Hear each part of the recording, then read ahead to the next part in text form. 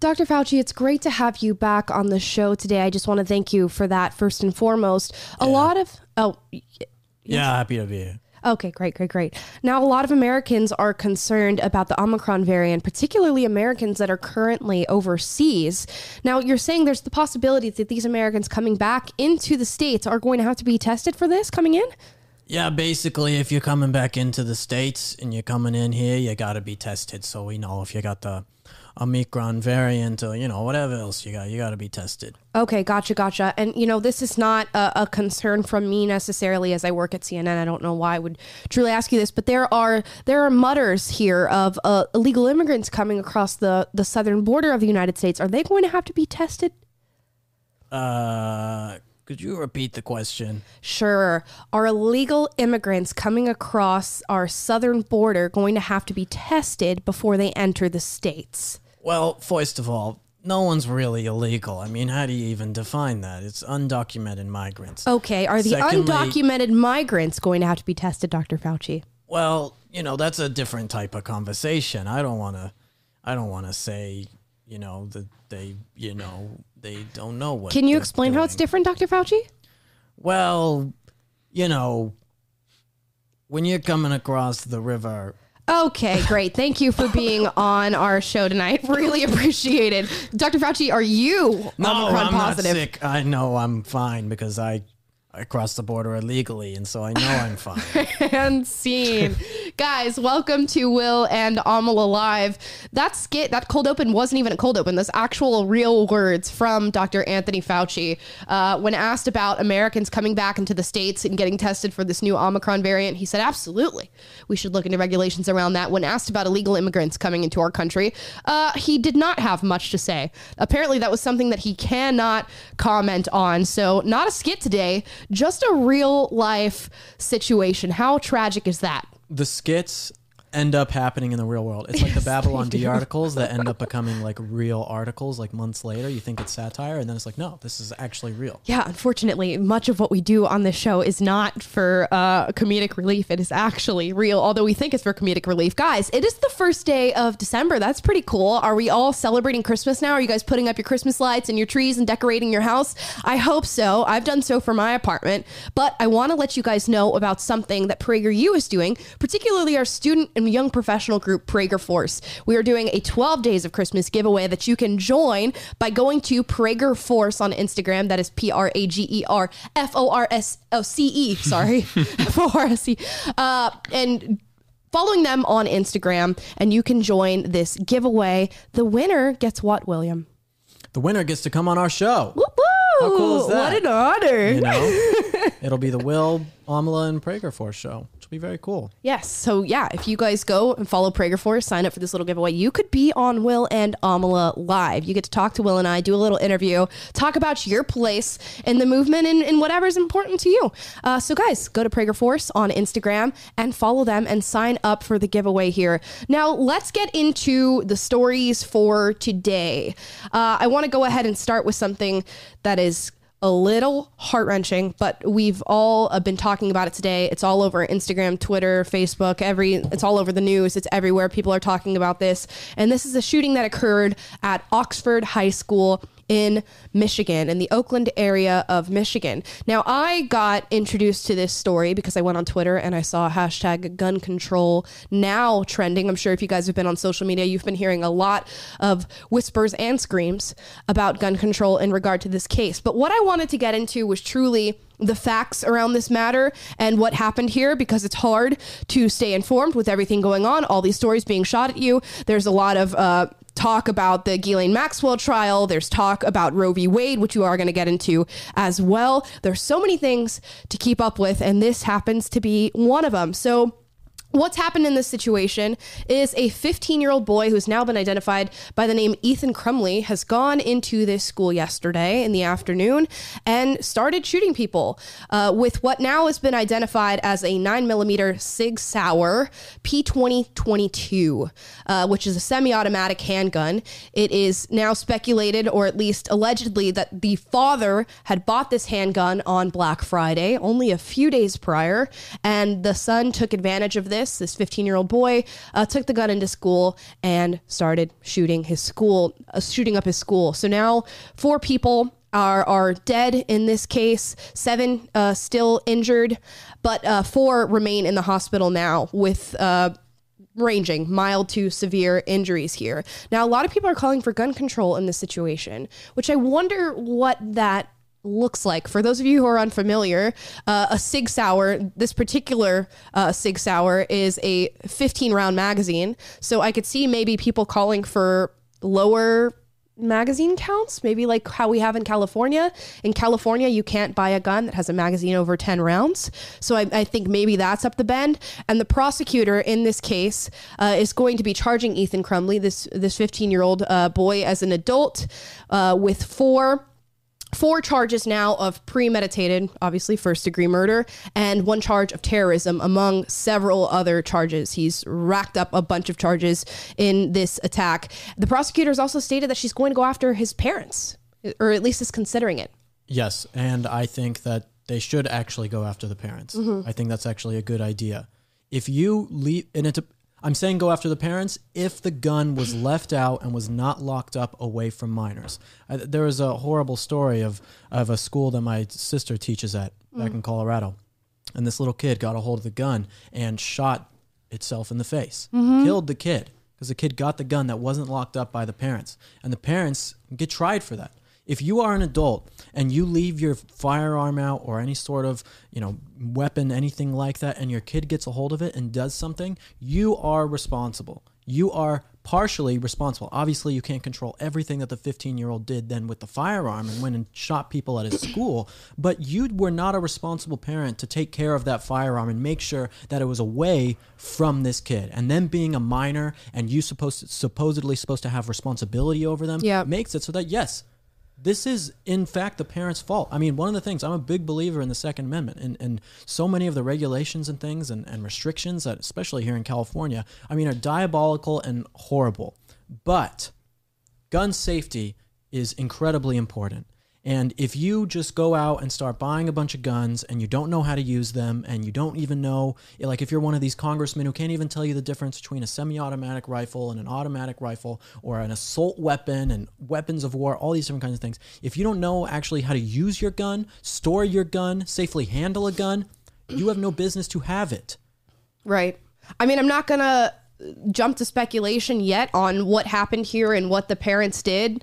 But there's definitely something that needs to be looked in here. He's 15 years old, so who knows if they had this gun locked away or not. He's 15. I'm sure he's totally capable of undoing whatever lock they put or whatever case they put this gun in if they did. So who knows at this point. But the other evidence has come out. They said there's no evidence of him being bullied at school or anything like that. But actually, the day prior to the shooting, so Monday of this week, there was concerns, I guess, brought to the administrators of this school about his behavior. And the morning of the shooting, Tuesday morning, the administrators met with his parents to talk to them about it at the school. And then the parents apparently left. He went back to school and hours later shot up his school. So it's really interesting. I mean, we're going to keep our eyes out and see what happens with this case. They have not come out with any sort of motive yet because when there's a law in Michigan that obviously you cannot go and question minors without parental consent, and the parents in this case asked for a lawyer. So it's going to be interesting to see what exactly happened here. Was there something that slipped through the cracks here? Because the school was obviously aware of some concerning behavior. What that concerning behavior was, who knows? The prosecutor has come out and said this is 100% premeditated.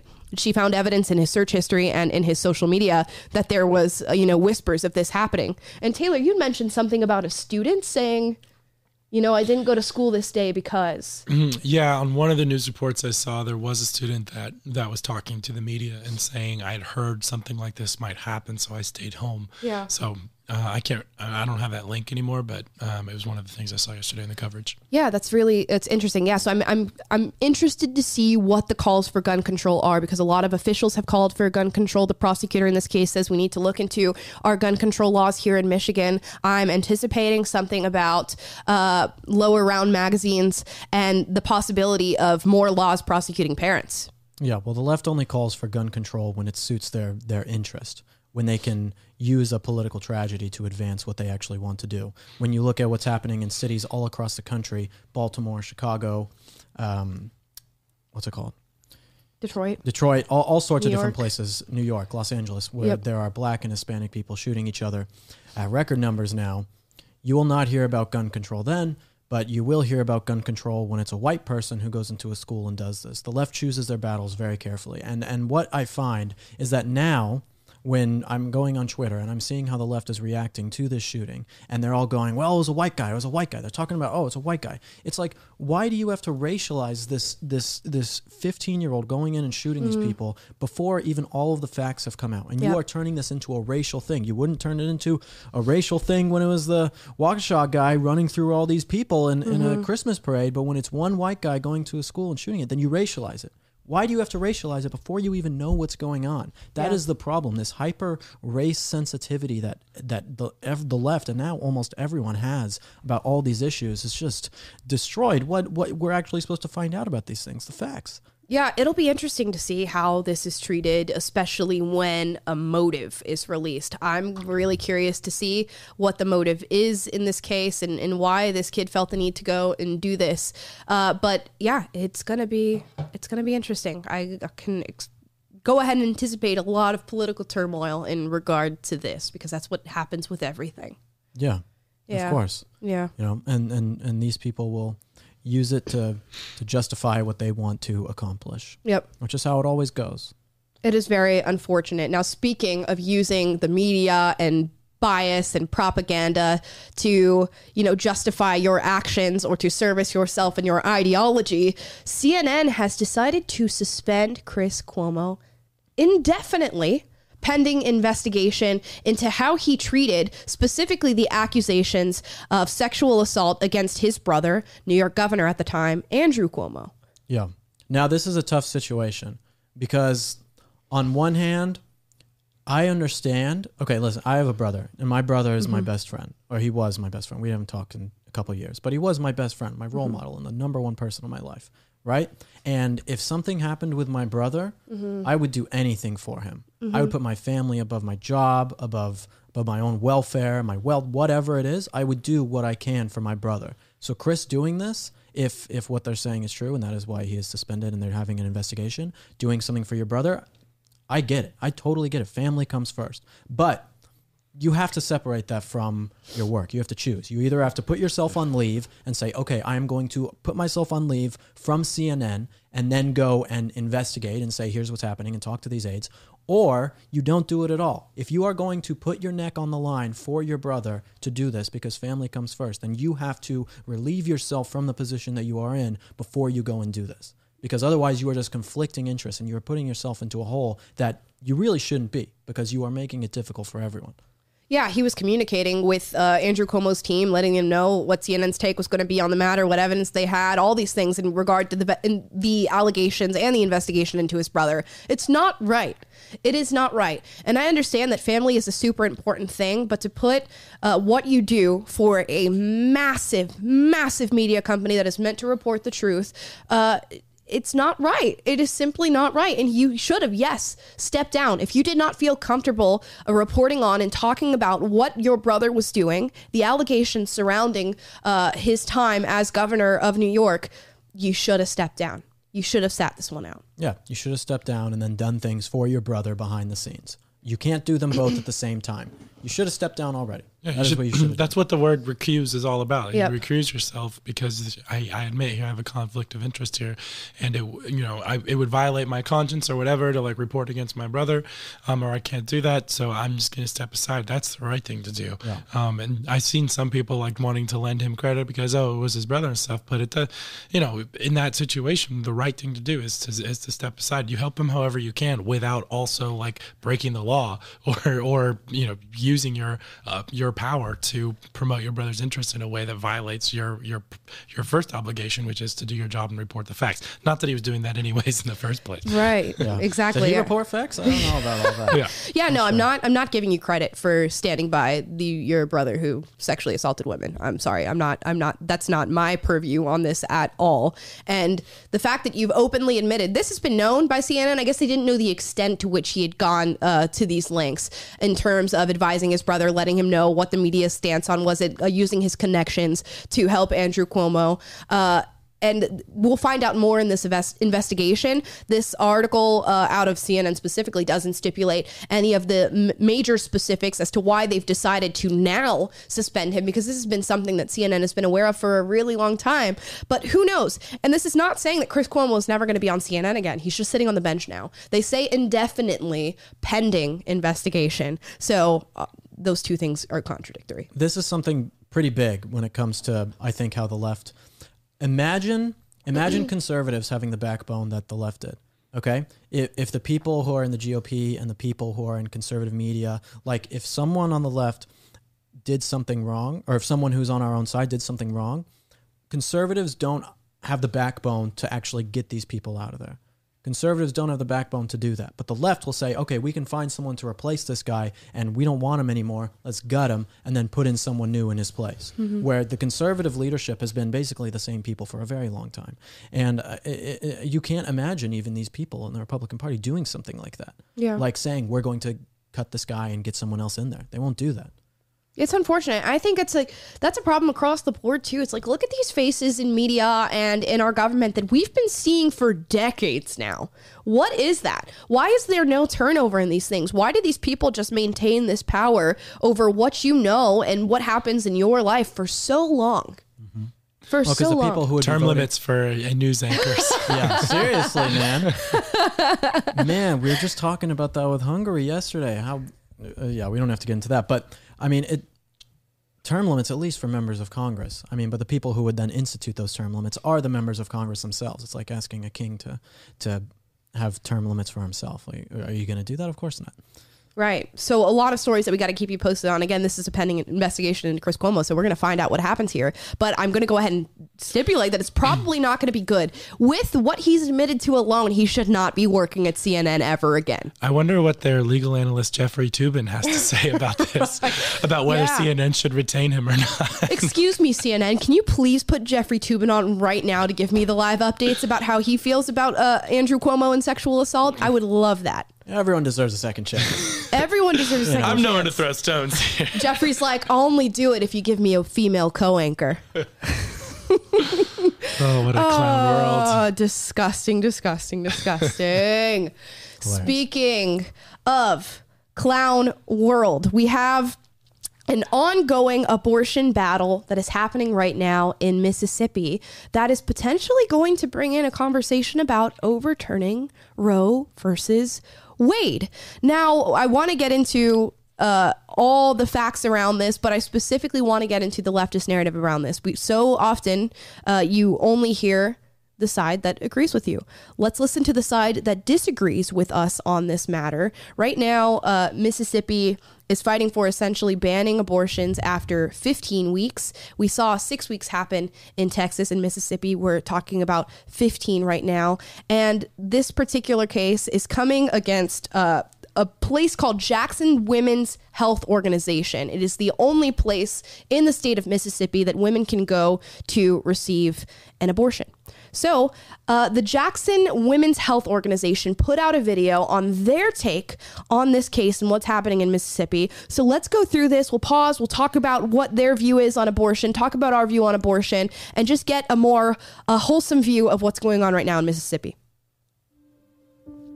Jackson Women's Health Organization is the only abortion provider in the entire state of Mississippi. They are our clients, and they are in the center of Jackson in a pink building. You can't miss it, and they provide contraception and abortion access in the state of Mississippi.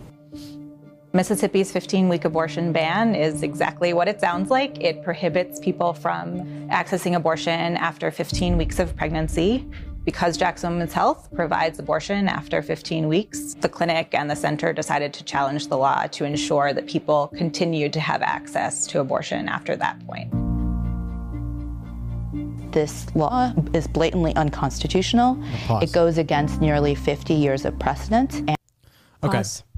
First of all, stop calling it abortion, okay? It is child murder. That is because we have let the left turn it into abortion. I mean, really, this is the murdering of children. That is what every single conservative should be calling it. We're not having a debate on abortion. We are having a debate on if you are allowed to murder a child, okay? That's number one. Number two, there was that video that came out, this was a little while ago, of a girl who was on TikTok, right? And she went and she filmed her abortion on TikTok, okay? But she didn't really go and film her abortion. She filmed her face while she was getting an abortion. Okay, this video went viral, and all these people are talking about it. But what is this? She is filming her face while she's getting an abortion. She knows that if she actually filmed what was going on during her abortion, if she filmed actually the baby being torn limb from limb as it comes out of her, people would not want to see that. People would not support this abortion. They wouldn't support that at all. If I went on the street corner, okay, and I got to thank Father Frank Pavone for some of this information from about what's going on. But if I went out on the street corner, okay, and I didn't look like I didn't have anything that said what I believe or what I support, and I had a picture of a dead baby fetus that was aborted, okay, if I had a picture of that, what side would you think that I'm on? That you'd be pro-life. Yes, of course, because when you show what is actually happening, if you show a aborted fetus and you show that it's like disgusting and horrible and inhumane, then people will wake up to it. But they talk about things in the lens of, oh, this is just abortion. Oh, this is women's rights. This is all this. No. Talk to people. You call it child murder. And then you tell them what is actually going on. You show them pictures. You show them videos of abortions happening. You let people know what it actually is because they don't know. And I want to talk about sort of how the narrative around abortion has shifted, because I think when Roe v. Wade was being talked about and we were going through that case in the Supreme Court, it was widely accepted that women do not want to have abortions. And in Roe v. Wade, that they were fighting for the choice to have an abortion. And now that is not the case at all. I mean, we see the ACLU come under fire for having signs that say abortion is rad.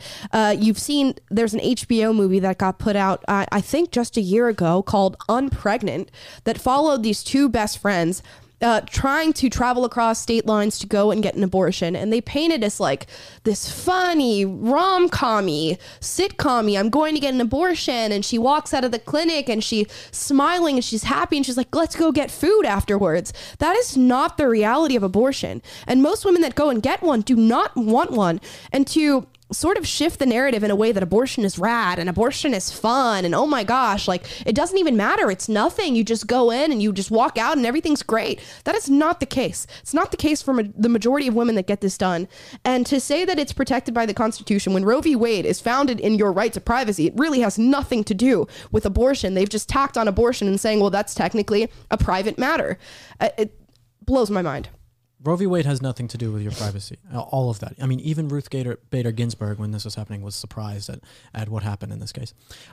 What is going on is that the federal government has essentially come in and said, we can make the rules on abortion. Why is it that any other medical legislation, any other legislation really at all, it can come down to the states? Okay? Why can the states legislate all of these different things, but then they can't legislate abortion? Why can they not legislate abortion? This is what Roe v. Wade is all about. And so when we are talking about this, I mean, it really comes down to a states' right issue. If Texas and Mississippi want to have these abortion things, and then New York wants to say up until viability, sure. I mean, you can say that, New York, but leave it up to the states. They can legislate everything else. Leave it up to the states to be able to decide. But what does this do? This takes away the federal government's authoritarian control that they have over people. If they can't decide and say, hey, everyone, this is all about viability and it's at this certain point, then they don't have this same control over us that they would. So we have to bring it back to the states. Bring it back to the states, and you'll change a lot of this. Also, in the Constitution, nowhere in the Constitution does it talk about viability. You can go in the Constitution. You can read the entire thing. You can read the 14th Amendment. Nowhere in there does it says viability at a heartbeat or viability at 3 months or 9. There is nothing in there. There is no legal precedent for viability when it comes to abortion in the Constitution. Okay? Roe v. Wade was built on lies and went way too far. Even the justices said that it went too far. it is a wild hearing, and it not hearing. What am I thinking? Ruling. It was a wild ruling, and it should be overturned immediately. Let's keep watching. And it prevents people from accessing health care that their patients need and that is constitutionally protected. Pause. At bottom, the state's argument. Sorry, you have to pause it there because that is just a blatant lie. It is a lie. Because abortion clinics are, first of all, dwindling in this country. There are 4-to-1 pregnancy centers to abortion clinics in America. You already have access to women's health care, okay? If you need to go and get pregnancy help or talk to someone about, gynecology, whatever it is, you can go and do that. There are 4-to-1 pregnancy centers to abortion clinics. This is not about women's health. This is not about healthcare. You can get healthcare a million other places. This is about killing children. And it's certainly not about need. Need is such a strong word, especially when you want to talk about abortion. Let's continue. It boils down to the notion that the government should get to control people's decisions about whether to continue a pregnancy or whether to end a pregnancy. What ROSE stands for is the right of each individual to make that decision. And nothing has changed in the last 50 years for that right to deserve less constitutional protection. Nothing has changed in the last 50 years? Are you saying that our medical system has not changed in the last 50 years? Are you saying what is considered a viable pregnancy has not changed in the last 50 years? It actually changes nearly every year as the OBGYN practices advance and technology around medicine advances. What was considered a viable pregnancy 50 years ago is no longer what's considered a viable pregnancy now. So if we're going to talk about whether you're going to abort in the first trimester or the second trimester or with some extreme woke leftists saying even third trimester, what has changed is the viability. As technology advances and develops in the medical field, babies can be born earlier and earlier and earlier. Does that then change what your definition of life is? And that's something to always bring up when you're arguing with a leftist about abortion, because they say, well, nothing changes. Why is it? They say, well, I agree with 20 weeks. Why do you agree with 20 weeks? What if in 5 years or 10 years, 20 weeks becomes 15 weeks and that's a viable pregnancy? And we've developed technology that allows a 15-week-old baby to live. Does then your definition of life change? And yes, it would. If that's their definition of life as viability, that is ever changing. That is not a definition of life. A fetus, as the left would call it, is a life. If you look back and see what some of the arguments were during the original Roe v. Wade, you'll find that one of the most, because they were talking about a need for abortion and healthcare services. One of the major arguments that I'm sure you're going to hear already is about the reliance interest, okay? The reliance interest in the original Roe v. Wade essentially is a huge slap in the face to women. Okay, because the reliance interest essentially says women are able to succeed in the world. They can become doctors, they can become lawyers, they can do all these things because of the access to abortion. How upsetting is that to someone? I mean, how annoying is that? Or rude to women to go to them and say the only reason why you can make it in America is because you can kill your child. Yep. That is an evil, horrible thing to say. And you're going to be hearing that argument now, so look out for it. And you heard that argument during Roe v. Wade. I mean, that is one of the reasons why Roe v. Wade happened, because of this reliance argument, saying that women need to have the right to be able to pursue lives away from pregnancy. And that is why they are doing this. Yeah, a while ago, we reacted to a high schooler's valedictorian speech where she talked about how the government is trying to take away her right to be successful by overturning Roe v. Wade. What? What are you talking about? When has pregnancy been this barrier to you being successful and leading a life that is happy and a life full of wellness and health? It's not been the case. And to somehow attach that to your argument of Roe versus Wade is demoralizing to women. Let's continue with this video. Than the court gave it 50 years ago. They totally erase the people who would be most affected and do not mention any of the pregnant people that would be affected in their state. It is also blatantly against the rule of law, and the glibness in which they make this argument is pretty devastating to me as a lawyer. Abortion bans affect all people, period, but they disproportionately impact Black people. It disproportionately impacts young people who might not. Abortion disproportionately affects Black people because Black people are getting the most abortions. Exactly. Black people should, in America today, black people should have more than a 13% stake in the population. They really should. But so many black babies are being killed in the womb that it is not happening. It is not happening. Yeah, abortion bans disproportionately affect black people. Do you realize the argument that you're making right now? You realize that there are cities right now in the United States where more black children are aborted than born on a daily basis. That's what you're advocating for. Abortion bans disproportionately allow black people and young people to live. So I think we want to think about those abortion bans. That's essentially what she's saying. Abortion bans are keeping black pregnancies. And why would we want that? Know that they're pregnant, people who have trouble making ends meet, people who live in rural areas who might not be able to travel to the single abortion provider in a state. There are 24 states likely to prohibit abortion if the court decides to uphold this ban. There are states, including Mississippi, that have what's called trigger laws that would go into effect most likely if the court decides to uphold this ban. If the court rejects Mississippi's ban and stands by Roe, what we've done is preserve the status quo. Abortion is still out of reach for so many people, and access is not what it should be in many parts of the country. One benefit of the states being this emboldened has been that the conversation in this country has truly shifted. There has been an incredible amount of support from the public. We are more than 7 of 10 Americans who support this right. And so the court, no matter what it does, will have to ultimately listen to the public and the power of the people that demand that abortion care is a fundamental right, remains constitutional, and is the sustained right all across this country. Regardless of the outcome in this case, our work will not be over. We will still be fighting to make sure there are state and federal protections that exist so that people are still able to make these fundamental decisions about their lives. I don't know if any of you guys have ever been to the March for Life on Washington. Huge event. In my opinion, I think that the March for Life in Washington, which is a pro-life march essentially, it's like the biggest freedom march in the country every single year. And it's full of young people.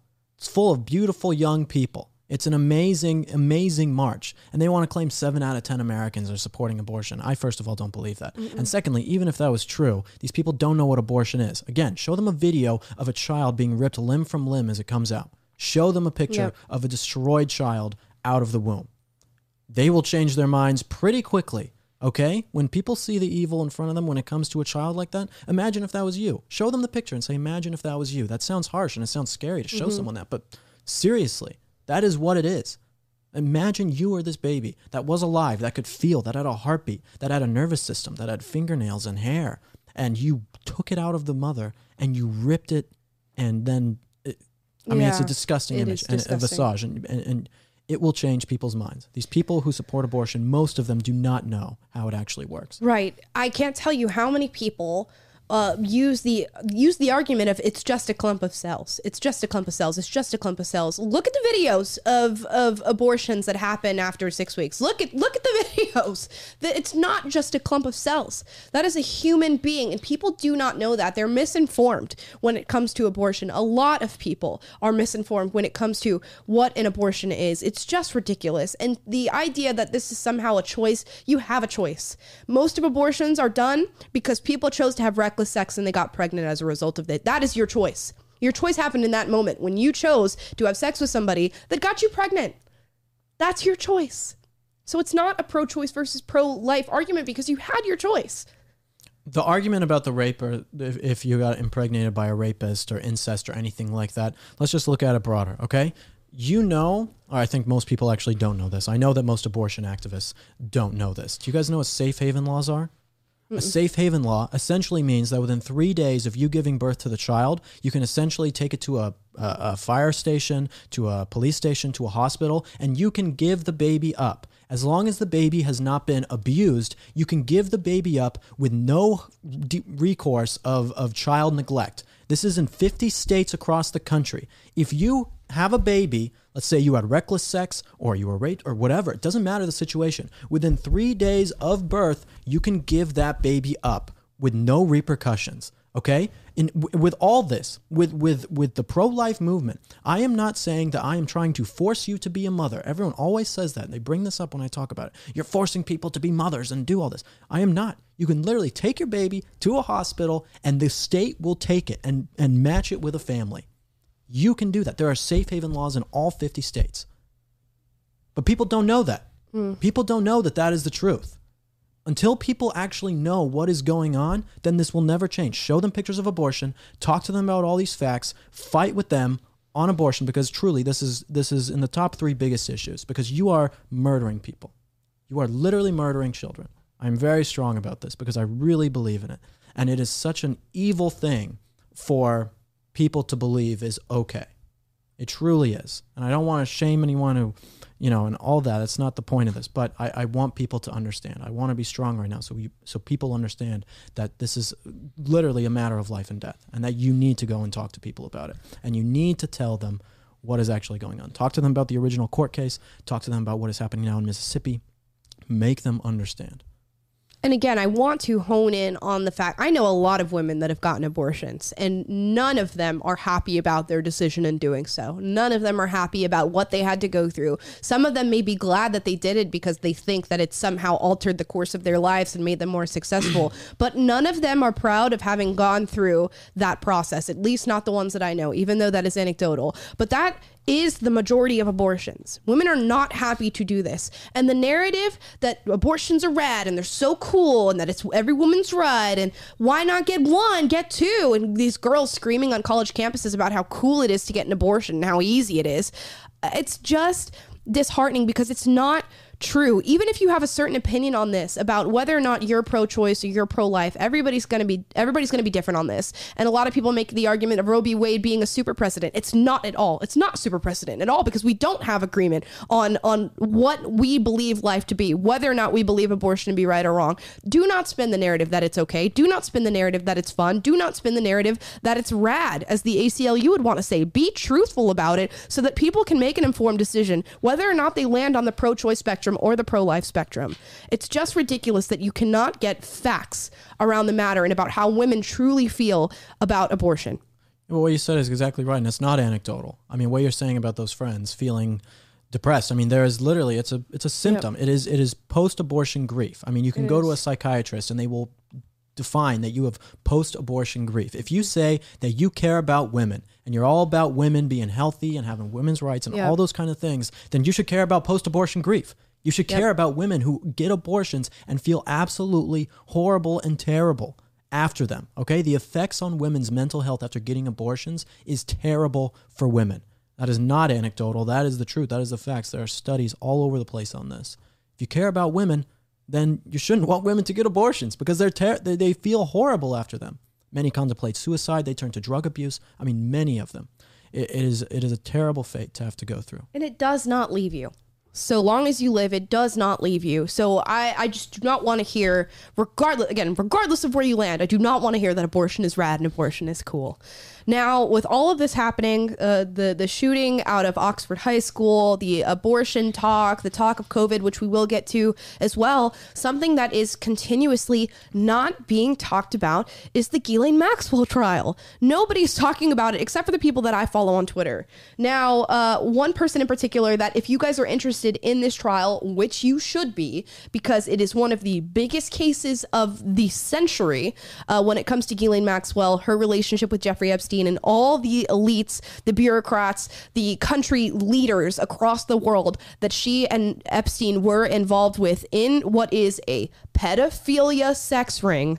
Very, very important to talk about. You can follow this guy on Twitter. He was recommended by Jack Poso on yesterday's show, which you guys can go and watch, Inner City Press. He is at the courthouse every day while these testimonies are being read out, while people are being cross-examined. He's going to be there throughout the trial of Ghislaine Maxwell, watching directly what is happening, quoting directly what is happening, and live tweeting what is happening on his Twitter, Inner City Press. Here's the video that he put out today. Okay, here we are, Inner City Press, outside 40 Foley Square. We're halfway through day 3 of U.S. versus Ghislaine Maxwell. And witness one, Jane, is being hammered on cross-examination by Maxwell's lawyer, Laura Menninger. It's gotten quite nasty, and what it really is involving is comparing a statement that Jane made in 2019 to the FBI. It's on a form called the 302, and comparing that to what she said at trial. Pretty much trying to argue that the role of Maxwell has grown since her initial statement, also pointing to $5 million from the Epstein Fund, various sex acts not witnessed, described. It's nasty. Meanwhile, the United Nations, we asked them yet again today why Guterres's Amir Dossa was on the Terramar board. No answer at all. Totally corrupt. To be continued. Yeah, so this guy is really doing the footwork here, showing up to this court every day and getting the information for you guys. Essentially, they're going through all the different victims in this case. They've started with victim one. Jane is the, I guess, court-given name for this victim. And Ghislaine Maxwell's defense lawyer is trying to paint her as somebody who's mischaracterizing the relationship that she had with Ghislaine Maxwell, who groomed this girl and got her into her relationship with Jeffrey Epstein. It's just disgusting. It is. It's just disgusting. And I don't know who's going to take the blame for it. If it's just Ghislaine or if they're going to try and get other people to do it too. That's the scary part. I don't think they are. That's the unfortunate part. I don't think they are going to put the blame where it needs to be. You've heard the names even when Jeffrey Epstein was in the media and his supposed suicide. Yeah, sure. You heard the names Bill Clinton. You heard the name Prince Andrew.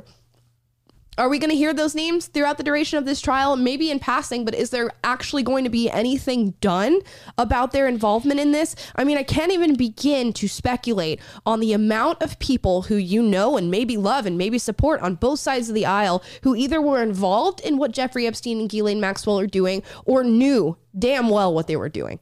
All I can think of is Eyes Wide Shut. Stanley Kubrick. You guys seen that movie? No. No? Mm-mm. It's a great film. It's a film he made right before he died. Coincidence? Why does it make you think about that? Well, because it's all about like these rings of like sex fiend elitists and things like that. I would highly recommend anyone watch it. You know, have the stomach for it, but yeah, it's a great movie. It makes me think about that. It's just I know this is not going to get the justice that it deserves. You know that it's not going to get the justice that it deserves. He mentioned before this the man by the name of Amir Dossa. I hope I'm saying that right, but he's involved in the United Nations and is also on the board of the Terramar Project, which is Ghislaine Maxwell's organization that was supposedly for, environmental activism. We'll see if that's actually true and what that money that she was amassing through that organization was actually going towards. But we know that the UN is largely involved in sex trafficking and sex crimes against children. We've seen reports come out of UN operatives who are in different countries trading food for sex with children. Is this going to be talked about? Are we going to see the UN be brought to justice? Yes, the United Nations being brought to justice on what they're doing in these foreign countries? Probably not. And I think this is a larger endeavor than anybody's willing to take on because it spans across the aisle. It is conservatives. It is leftists. It is people that you know and that you may love or may think that you love and support who are involved in this. Isn't it crazy that Jeffrey Epstein killing himself? I mean, it all became like a meme about it. Yep. And it's like, how did that happen? It's like a meme, but what happened? Like why is it just a meme? Why has nothing been done to like figure this out and solve it? Yeah. That's like part of the culture of memes and social media content is that things like this happen where Jeffrey Epstein kills himself and all this, and then everyone makes a ton of memes about it and we kind of joke about it. And then it's like that loses the seriousness of the topic. And because people just turn it into a joking matter like that we can just make some quick meme and post on our conservative meme page or whatever, then you lose how important it is. And because of that, we have become in some ways a very silly culture, a culture that does not take these things that are dramatic and almost historic in some ways seriously. Yeah, and here's my hot take on meme culture. If you think that you're the one creating, you're not. If you don't think our intelligence is involved in the creation of these memes and the dispersion of them, they absolutely are. They know how to distract you from what's going on. Do you think that all the stories that we're talking about while one of the biggest trials of our lifetime is happening are just coincidental? Absolutely. They plan the things that you're going to be talking about. They plan the social issues that we argue about on Twitter and Instagram and Facebook and YouTube. And guess what? The Epstein didn't kill himself meme. You're not the only ones. We didn't just think of that. That's my hot take. They know exactly how to get people to steer away from talking about subject matters that actually matter. And Epstein, quote unquote, killing himself was one of those things. And who wouldn't want to make that into a joke, assuming that it brings allegations against everybody that you work with and everything that you do? Yeah, I don't think these memes about Epstein killing himself are organic. It makes me think of like the guy who can't like open up or really be known, so he always deflects with humor. You know? It's like we can't deal with the reality that we know damn well what they're doing. We know damn well that he didn't kill himself, and nothing will be done about it. So instead of like demanding that something be done about it or not letting it go, we just make a meme, or just isn't it funny, guys, that we all know that we're being lied to? Exactly. Right. You know, and that sucks because everyone is guilty of it. And that's what makes it hard, because I feel like it's like that with a lot of things, like the voter fraud stuff, like the with vaccine stuff. People just kind of like, default to these little comments or little things, and it's like, well, these are serious issues that we need to hold the feet of the authorities to the fire until we get answers. And it's like, I feel like people, that's their way of giving up. It's just like, throw up our hands and let's laugh about it. And it's like a congressman who says something that is a blatant lie, and then you like, and it's hypocritical. And then instead of addressing what this congressman said or what this congressman did and holding them accountable, you just make a meme about it. And it's like, dude, like this is a real thing. Right. And like, we need to make sure this person pays for what they did. But it's like, you think about this, and I've sat and thought about this trial specifically and everything around this for a really, really long time. And so often, okay, we complain, this is going on, sex offenders are in our government, blah, blah, blah, what do we do? And they're like, give us solutions. What do you do in this case? This would require gutting, like I'm saying, elites of every single political affiliation and nearly every single status of power in our country. Who are involved in this, or at least knew that it was going on. What do you do to remedy that? You do that when it is, cut them all out. How? Where do you begin? As a normal person? What could you do today to go, I know this is happening in the U.S. government. I know this is happening among foreign governments. We know that the freaking monarchy in the UK was involved in this. What are you supposed to do? Education, or get away from it. I mean, those are your options. You educate as many people as possible, so as many people know, so that eventually, hopefully, someone with a strong enough backbone will become a real leader. Yeah. Or you escape from it. It's what I'm writing about in my next blog post. Path of the King versus the path of the individual. You can follow me, thewillwitt.substack.com. That is what I'm writing about now. That you can either go for authority over people to enact the changes that you want, or there's the path of the individual and escapism. And I think that both have valid points to them, and I think that you as a person have to choose. And that is what it will come down to. We'll see what happens here. I think the society at large is going to remain uneducated on these issues, or at least unwilling to accept the pure scope of how horrible this problem is. And there are very few people, as Rod Dreher says in his book, Live Not by Lies, a stranger appears above the crowd to warn of something to come, to warn of what's happening. And there will be a few strangers who warn about this and how pervasive this problem is, and people will sit and not listen. And it's unfortunate. So yeah, we're going to keep you up to date on what happens in the Ghislaine Maxwell trial as accurately as we can. Hopefully we get the actual names of who's involved with this, although I'm going to go ahead and place my bet right now that we will not. Nobody will ever truly know how big this operation was and how many people in places of power in this country and countries all over the world are involved in this. So we'll see what happens, but at least she's being tried, I guess. Now, guys, if you guys have Spotify on your app, on your phone, which you should be listening to Will and Amala live. You guys woke up this morning to see your 2021 year wrapped with Spotify of all your favorite songs, your favorite podcasts, the different genres of music you listen to, how long you listen to it. And some of you guys tagged us on Instagram saying that Will and Amala Live was in your top 5 podcasts. Even some of you, it was your number 1. So what we're doing today, we want you guys to go through your Spotify 2021 year in review wrapped and find out what your top podcasts are. If we are in the top 5 or even your number 1, post that to your Instagram story, tag PragerU, and we'll repost you. Yeah, or on Twitter or Facebook, whatever. Yeah, whatever platform you want to. Now, LinkedIn, even LinkedIn. Yeah. Will personally go through LinkedIn and find this. I accept everyone on LinkedIn. Maybe I shouldn't say that, but yeah, maybe you shouldn't. Anyone who requests me on LinkedIn, I accept them all. Dude, I made a fake LinkedIn for Will. Remember that as part of the skit that we did for SAS last year, and I get it linked to my email, and I get like 20 requests a day of like people trying to connect with you on LinkedIn on this fake account that I made.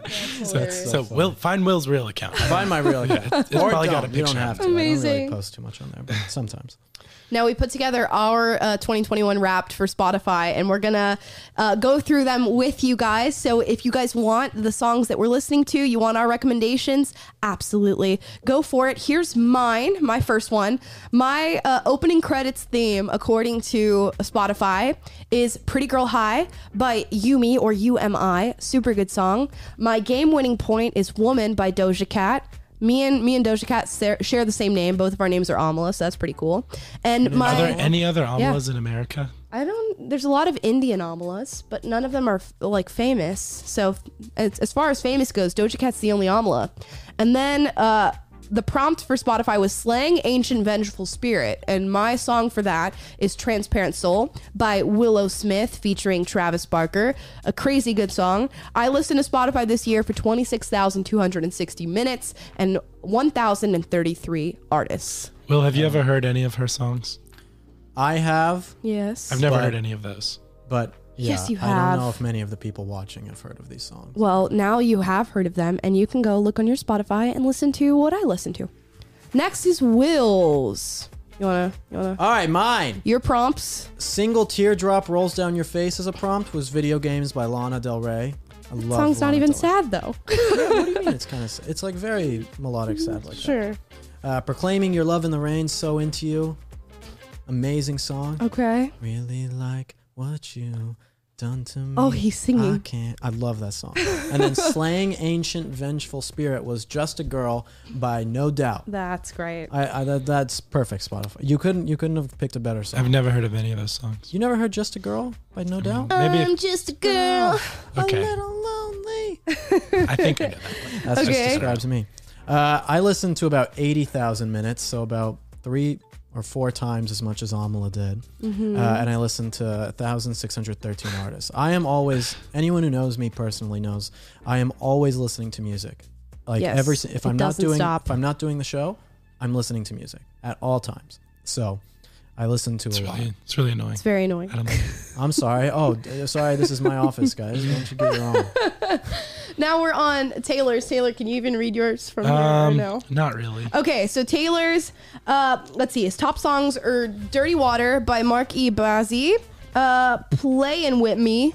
Who sings that song? Kyle. All My Friends by, that's Snake Hips and Bieber and a bunch of people. Okay. Chance the Rapper. Mood. That's also Bieber and Holy by Bieber and Chance the Rapper. I'm a believer, I guess. Yeah. I don't know. I'm a Last believer. year, Chance was my number one. But I think Bieber just had a few collabs that I really liked, and so I played them a lot this year. I support that. I'm a believer. Minutes not. listened. Sorry. Whatever. Will's not a believer. You know, he doesn't get to come to the party. Indeed. Minutes listened. Taylor listened for 18,551 minutes. As far as 70th podcasts, percentile, baby. Just like my 70th GPA. percentile. Just kidding. I was a good student. You had top podcasts. I don't listen to podcasts on Spotify, so I didn't get any. I generally don't, but of them, JRE's like exclusive there, and I listen to that a lot. So Okay, so you got Joe Rogan, Purple Daily for the Minnesota Vikings. those are just Vikings podcasts because I'm a huge NFL fan. Purple Insider, and then Will and Amala Live, of course. You guys are my number 4. Number 4. Yeah, that must mean you really don't listen. Yeah. There's no way you're listening to that after being on the show every day. Yeah, I don't listen to it every day after work. I'm on it. And then the Michael Knowles Show. Yeah. Okay, we're going to move on. These are my top 5 songs of the year. Probably some songs you haven't listened to either. All pretty much indie pop. Number 1, Pretty Girl High by Yumi or UMI. Number 2, Afterthought by Joji. Great song featuring an artist called Benet. She's so cool. Number 3, Sad Girls Love Money by Amara. I don't know how to say her name, but I found this song like a couple weeks ago and have been listening to it nonstop, me and my roommate Risa. Number 4, Bags by Clairo, if you like a very cool indie pop artist. And 5, Save Us by Len and Stella, which is just straight up dance pop. Never heard of any of these either. Amala listens to Gen Z, like No. TikTok music. No, not at all. None of these are TikTok songs, actually. It's all Gen Z. Except for Sad Girls Love Money. I think that Gen Z actually is. weird music. No, it's fantastic music, and you will love it. Where's the Jimmy Buffett, Amala? Do you know who that is? Yes, I know who Jimmy Buffett I is. don't know if she does. Where's Name a Dave song by Matthews Jimmy Band? Buffett. Jimmy Buffett does Brown Eyed No. Person. That is Van Morrison. Jimmy Buffett sings Cheeseburger in paradise. Cats in the Cradle. No, Margaritaville. it's Frank Chapin. Oh Wait, my gosh, Margaritaville is Amala. Jimmy Buffett? Yes. Oh, are you kidding me? Wasted away again in Margaritaville. At least what I know the song. Okay, I That's just real didn't know- music. You kids these days don't even know. It's all right. I know it. It's all right. Okay. We got Joji Cat, and that's Doja. That's what I'm all Doja about.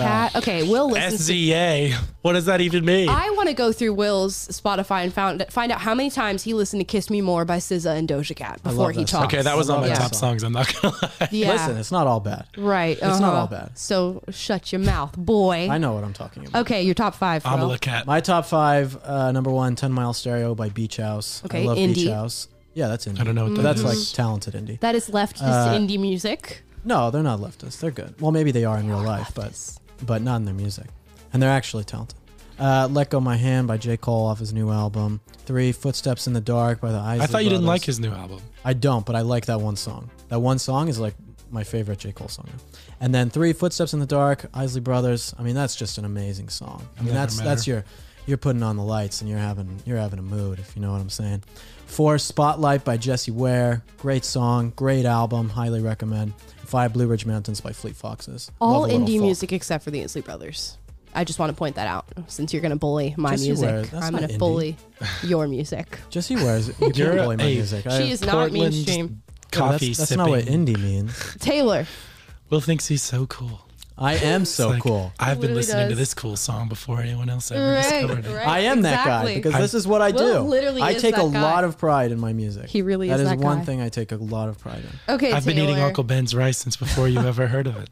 I already went through your top 5. I just remembered, but Yeah, they're it's back up here again. If you guys want to screenshot Taylor's top 5 Yeah, and make fun of it and on listen Twitter. to them. You know, I care about this less than anyone that's watching. Right. So That's it's fine. That's true. Okay, here's my Spotify Wrapped for genre, mood, binge listen, all that fun stuff. My top music moods are apparently energy and chill, which makes sense. I'm either dancing or chilling in my bedroom listening to music. I've listened to 92 different genres. My top genres are dance pop, of course, Broadway, 100%, super music theater nerd. Broadway is a huge category. Should have been number 1. Indie pop, contemporary country music, and soundtrack music, which is an underrated genre of music, I'm going to go ahead and say. My binge listen, as far as artists go, Phoebe Bridgers, you've heard me talk about her on the show before. She's super chill, indie, ballad artist, and my top artist of all time, always, is the 1975. 10 out of 10. Love them to death. Always listening to the 1975. Okay, Taylor, this is your meme. Yes, this meme is how I feel today. Hey everybody, look, this guy was in the top 1% of all Travis Scott listeners. See, look, Nobody cares. No one cares about your Spotify top music. Right. This is the most boring segment we've ever done, including the part about See, pop this music. is Taylor trying to deflect, like we were talking about earlier, because he doesn't know anything about it. It's cool that you guys like music, and sharing music is like a super cool thing. You guys can like screenshot the music that we're listening to. Maybe we can make public playlists for you guys. I have public playlists. I have my created Spotify that has a ton of playlists for people. Will already has it. Yeah, because I used to have my music account. My music account had all this The kind of Willy stuff. Wit. No, the willwit.mp3. Okay. That's my music account. You guys can follow it. I haven't updated it too much, but all those playlists and stuff that I made for fans and everything are still on there. Hey, Glory Sam Jolly agrees with me. He says this segment is boring. Well, Age of the Keyboard Warrior says not boring. So I recognize that name. They're a super fan. They would be watching anything. They would watch paint dry with us. okay. And right. then lastly, Will's Spotify Wrapped. Lastly, my top music moods, hype and chill. I listen to 146 different genres. I'm pretty eclectic. Number 1 is classic rock. I mean, I'm a huge classic rock guy. Indie rock, number 2. Pop rap, Chicago rap. You got Common, you got Mos Def, you got that type of stuff. And then new wave. Love new wave as well. My binge listen is The Replacements. That is my favorite band of all time. 80s band, basically beginning of alternative in America. Punk. It started punk, then went pretty alternative. Top artist was Kanye West.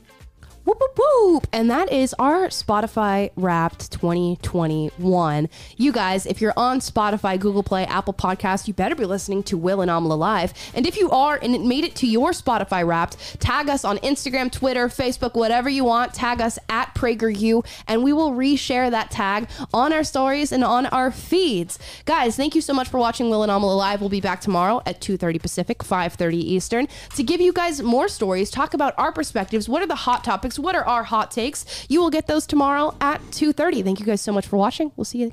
Bye.